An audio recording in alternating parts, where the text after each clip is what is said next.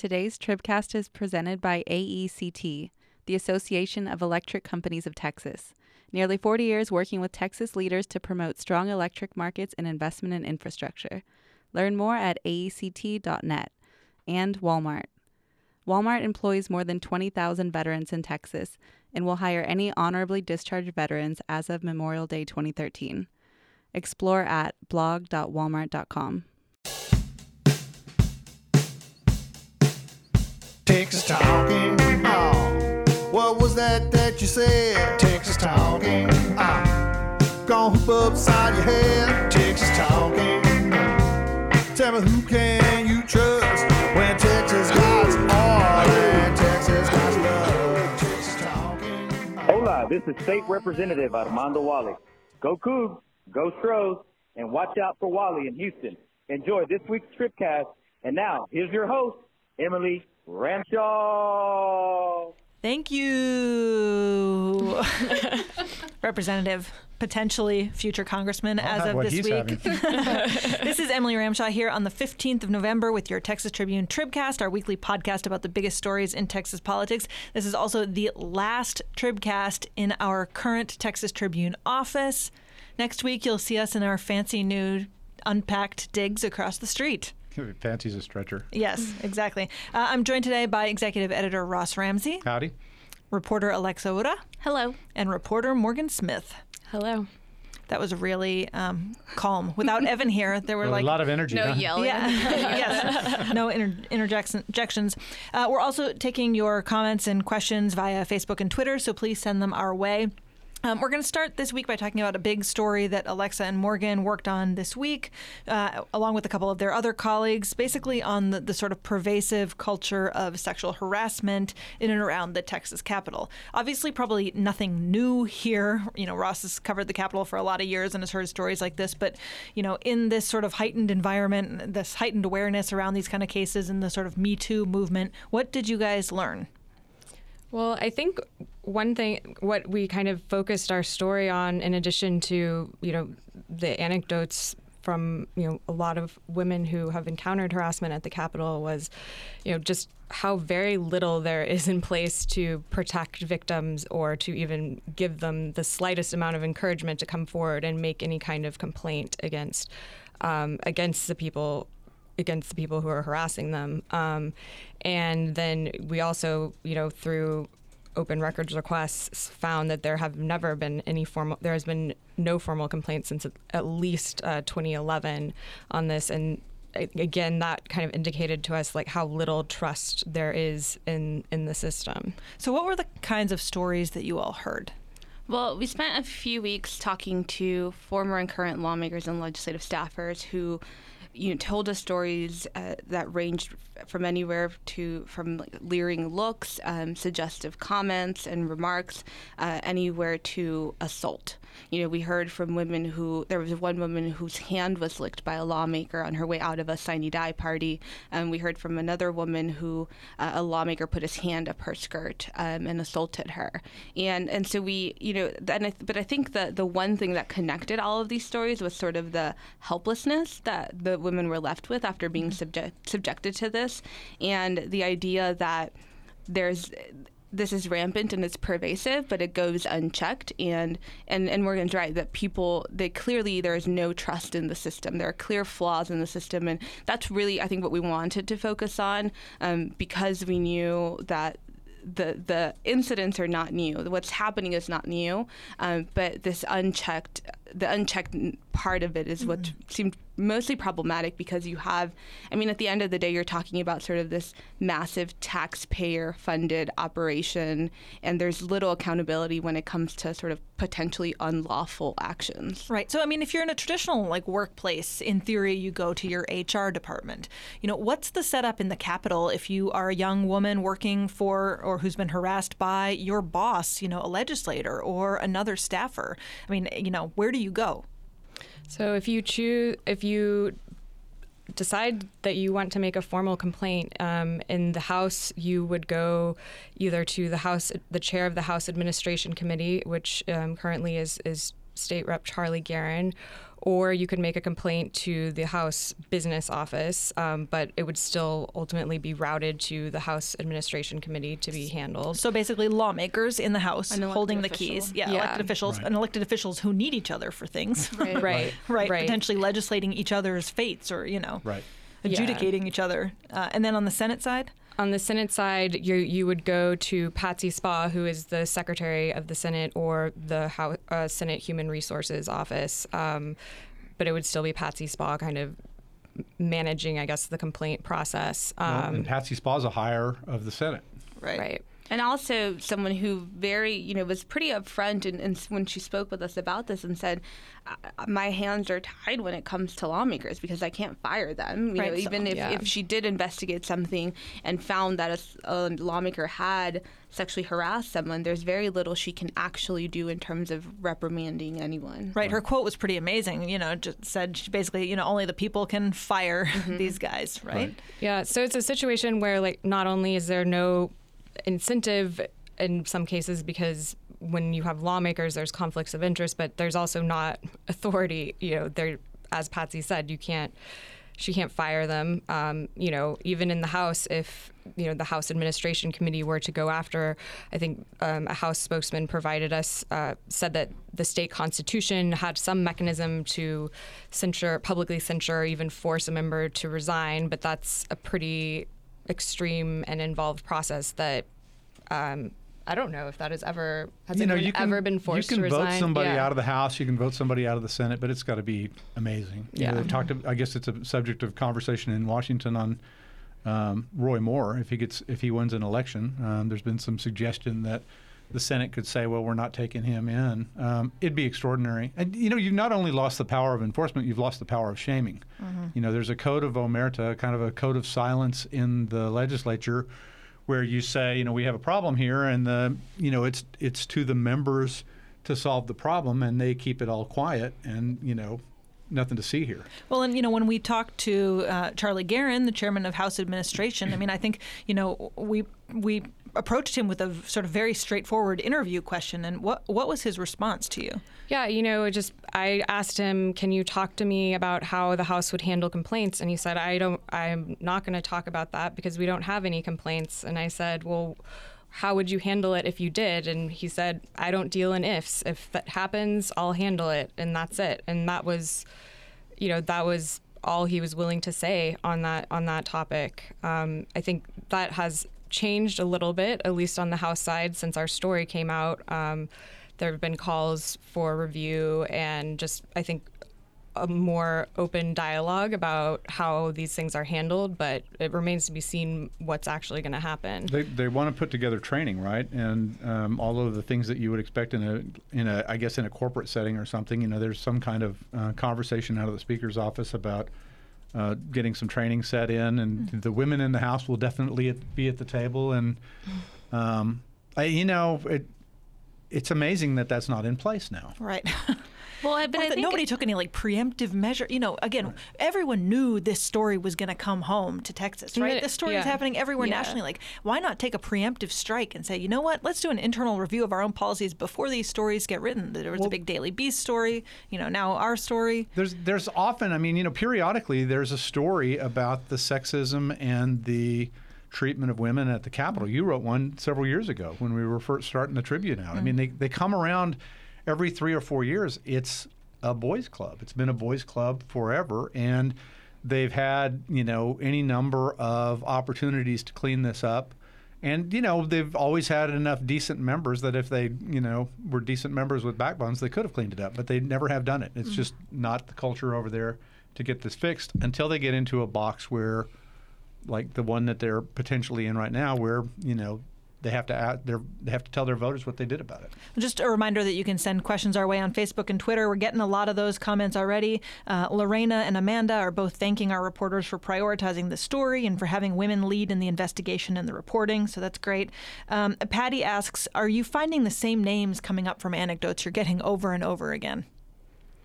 there have been names that have come up more than once. And, women in and around Capitol circles tend to know, generally speaking, who the people are they should stay away from. And I think a lot of your reporting, Alexa and Morgan, was about how women sort of protect themselves at the Capitol because they don't feel like they have someone else to go to. Yeah, and I think that was key. Absent a system that really protects them, they sort of lean on each other in these sort of quiet support groups. But, I think that we've placed a lot of emphasis on the lack of reports, and that's not to say that women should be reporting. That's not to say that how come these women haven't said anything? It's more so to highlight that there's just so little trust in this system. Yeah. I think we were also pretty surprised to realize that a lot of the women that we talked to didn't even know sexual harassment policies were in place at the Capitol. Once we told them about some of the mechanisms that were in place, they said they probably wouldn't have trusted them. And, it's a system where if you speak out, you might risk career sabotage or any sort of retaliation. And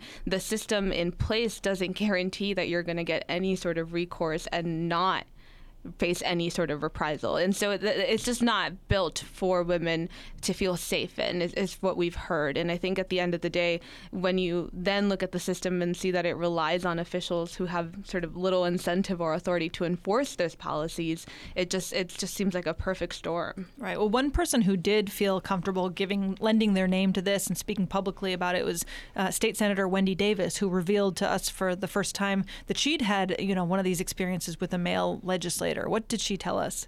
So it was early in her career as a state senator, and she was at a political event where she was having a conversation with a first-term House lawmaker who reached forward as if he was going to pat her arm, but instead cupped her breast. And she kind of removed herself from the conversation and then went and told some of her colleagues in the House, and as kind of a punitive measure against this new House member. Colleagues in the Senate.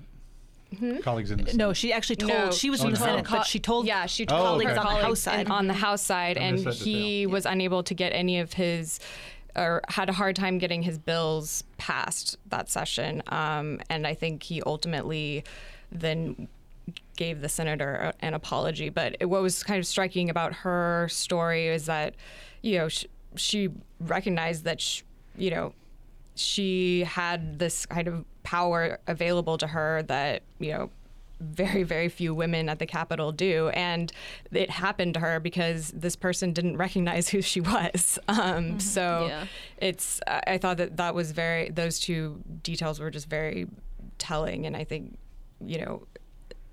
like, even if you're a state senator, your best course of action is to kind of take this, kind of circular path to get someone's legislation stopped, and then they finally realize they've done something wrong and apologize to you. I mean, this extends to the media too, and you want to be sort of brave enough and bold enough that you would come forward and name names in these circumstances. But a lot of young female reporters have been in positions where you get creepy text messages or people coming up to you at the bar, or I think probably every one of us in this room has had some kind of experience with this. But you have to protect the sort of sanctity of your job. I mean, you understand why these women are afraid to come forward. Ross, has this changed, do you feel like, over the course of your tenure covering the legislature? Or was it worse before? There have been periods when it was worse. There were, but that's not to say it's not bad now. I mean, it's completely out of hand, and it's never really been controlled. And there's a culture of entitlement over there in general, and certainly, it's mostly a male place. I looked this up at the Legislative Reference Library. In the history of Texas, we've had 5,415 male legislators and 155 women. Pretty bad odds. I think the part that's, to me, the most depressing part about this is that, sexual harassment at the Capitol is not new. Right. The sort of abuse of power, someone in power taking advantage of someone with less power is not new. Right. But we've somehow reached this point where there's sort of collective outrage and disgust when you hear these stories. But it feels like absent sort of the national conversation that might have not happened. And even what we saw legislative leaders calling for maybe might have not happened either. Well, I think it's interesting, there's also another piece of timing here that we haven't really talked about in our stories or really at the, just talking around the newsroom. Right now we're in a filing period for an election. And for the next 2 or 3 weeks, these people are, saying they will or won't run for office, and some of them are at some political peril or risk in March 1st and then in November of next year. And I think some of them, if you're one of these guys who does this, you're probably looking at this and going, some version of, oh shit, I might get caught now. You've already had some people pull back, right. I think, from some local races over stuff like this. That's exactly right. So I think this, starts to get onto voter radar and gets a whole different kind of attention from legislators than it has when it wasn't on voter radar. It works, in an analogous way to ethics reform. It doesn't matter until it matters, and it matters when voters sort of tune into it and go, "You're doing what?" This kind of behavior is completely well established in the Texas Capitol, and there have been moments when it was worse and moments when it was less bad, but it's bad over there. It's higher than it ought to be. It's higher than it probably is in the private sector, and there's really nothing the women can do about it at this point. Oh, that's really uplifting. Yep. All right. Well, if you're listening on iTunes, just a heads up, we would love it if you left us a review and subscribed. Those ratings really help us reach more listeners like you. One recent review from Terrell, Paul on iTunes said, if you want to take a peek behind the curtain of Texas politics for 30 minutes at a time, this is the broadcast for you. We will try to keep it to 30 minutes. Evan isn't here today, so we might actually be able to do that. Ross, obviously what you were just saying about local races really translates into the conversation that's raging in Washington right now, where GOP Alabama Senate candidate Roy Moore has slowly but surely sort of lost virtually all of his endorsements over these multiple allegations that he pursued. America's favorite mall rat. Yep, young women as young as 14, teenagers, adolescents as old as 14, while he was a DA in his 30s.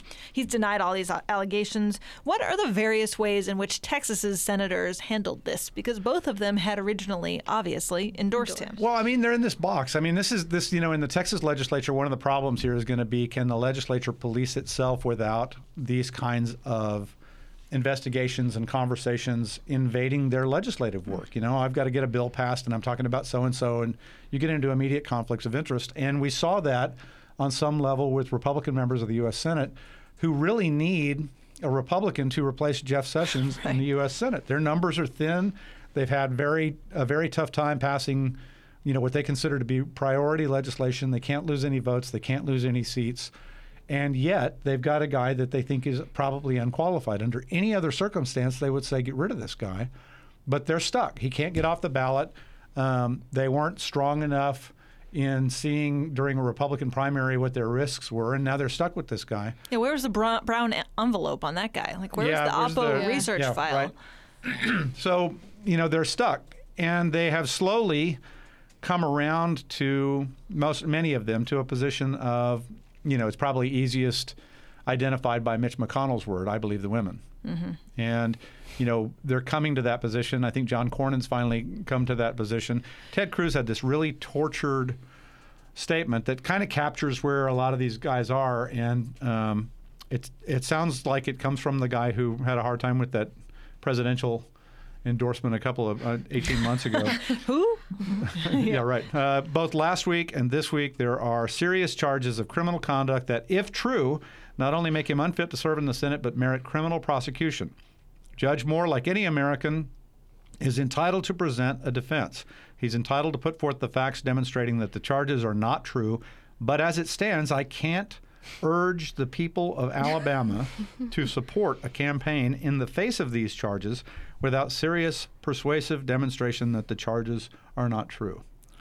So basically, I am no longer endorsing you. I'm not suggesting that you vote for. I can't suggest that you vote for this guy, but I can't really tell him. Non-endorsement is not in that paragraph. Right. It's and neither did either Cornyn or Cruz say I believe the women in the way you heard that from other. Not in the direct way that you heard it from Mitch McConnell or that you heard it from Mitt Romney. Cornyn seems stronger to me. I think Cornyn still said though if true. Right. Yeah, I think that's fair to say if. The guy has not been criminally prosecuted, but to sort of hedge on whether you're taking away your endorsement or not. To me, the best politics here is the hardest path, and Mitt Romney sort of hit this. He said, politics, it's true in criminal law that he gets to have a trial and declare his innocence and find a resolution that way, but this isn't criminal law. This is politics, and as a matter of politics, you're done.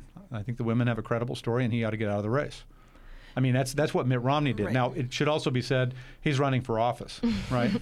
He also wants to be a senator. And if you're Cruz or Cornyn or the leadership, you got to look at Mitt Romney and say, that may be the seat that we pick up when we lose this Alabama seat. So Right. there's a lot at play there, too. So if he is elected anyway, obviously he goes into office, and if there's some kind of criminal prosecution, although I wonder what the statute of limitations is for something like this. He goes to Washington, Right. and we then find out, I'm blanking on the name of the head of the Republican Senate committee, who said that Corey, what's his name?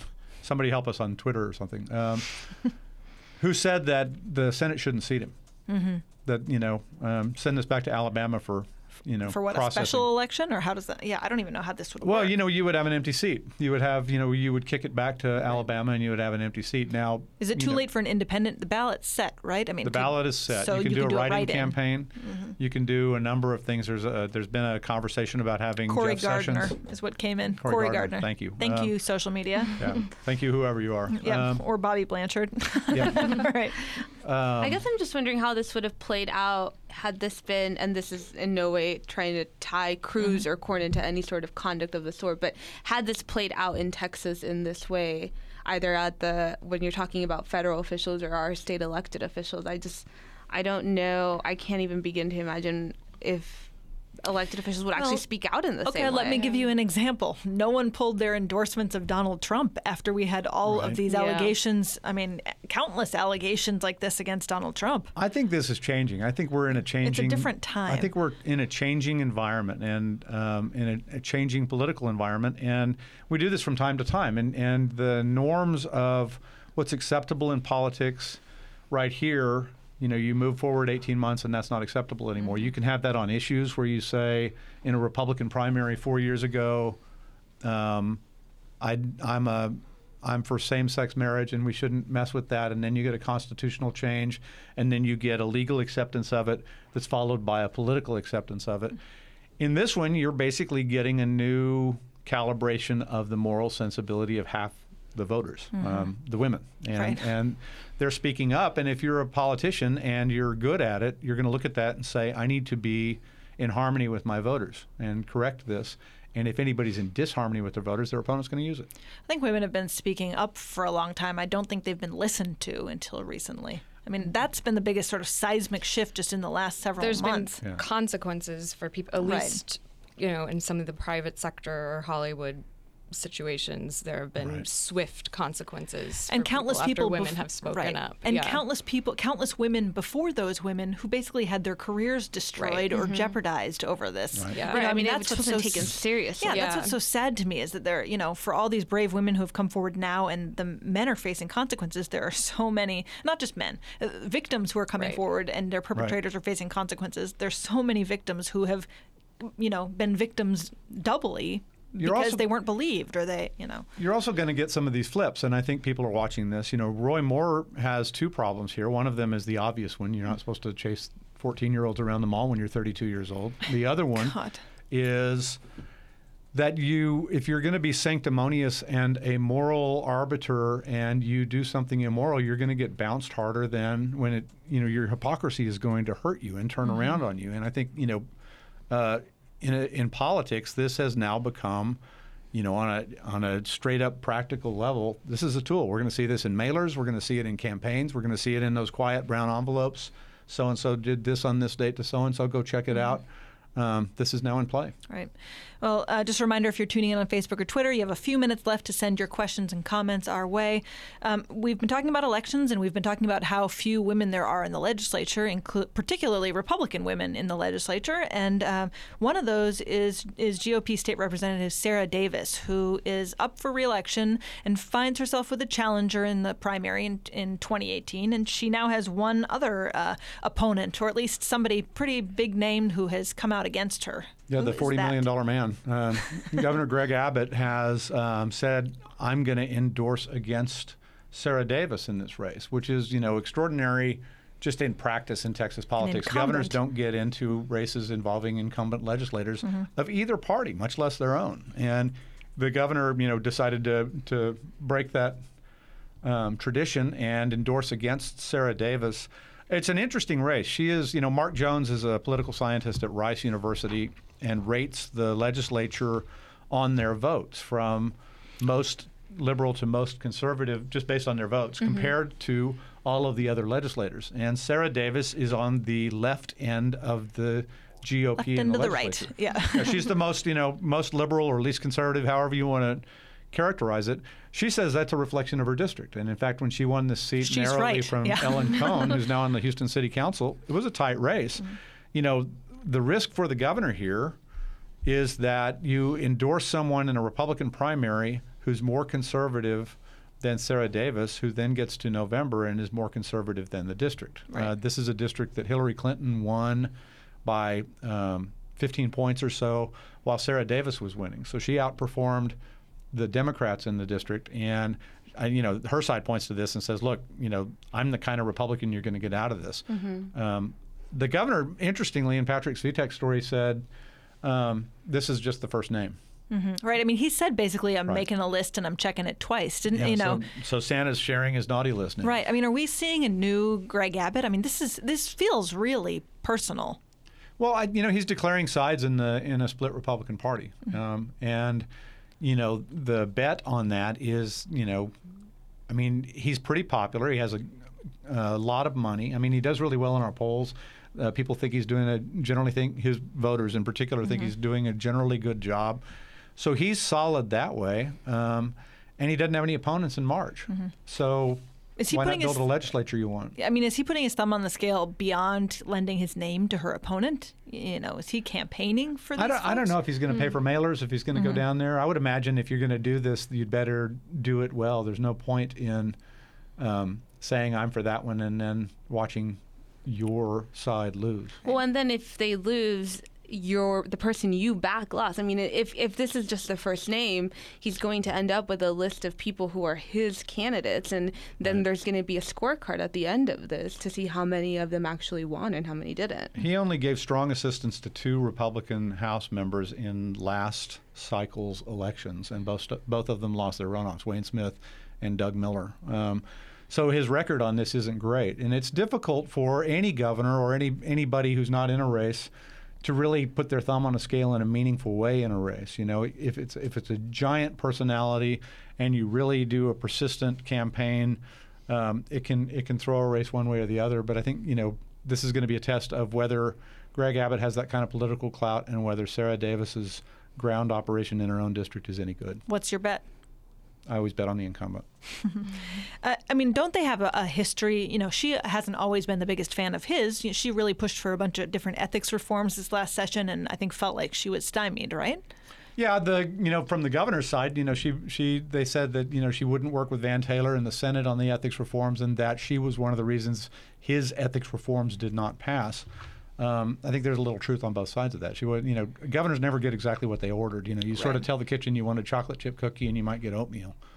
Oatmeal's pretty good. He didn't get any cookies at all. That's really Well, not. speaking of cookies, Ash asks, if Sarah Davis wins, then what are the consequences for Abbott, if any? What's the kid's name in The Simpsons? Nelson? Ha ha.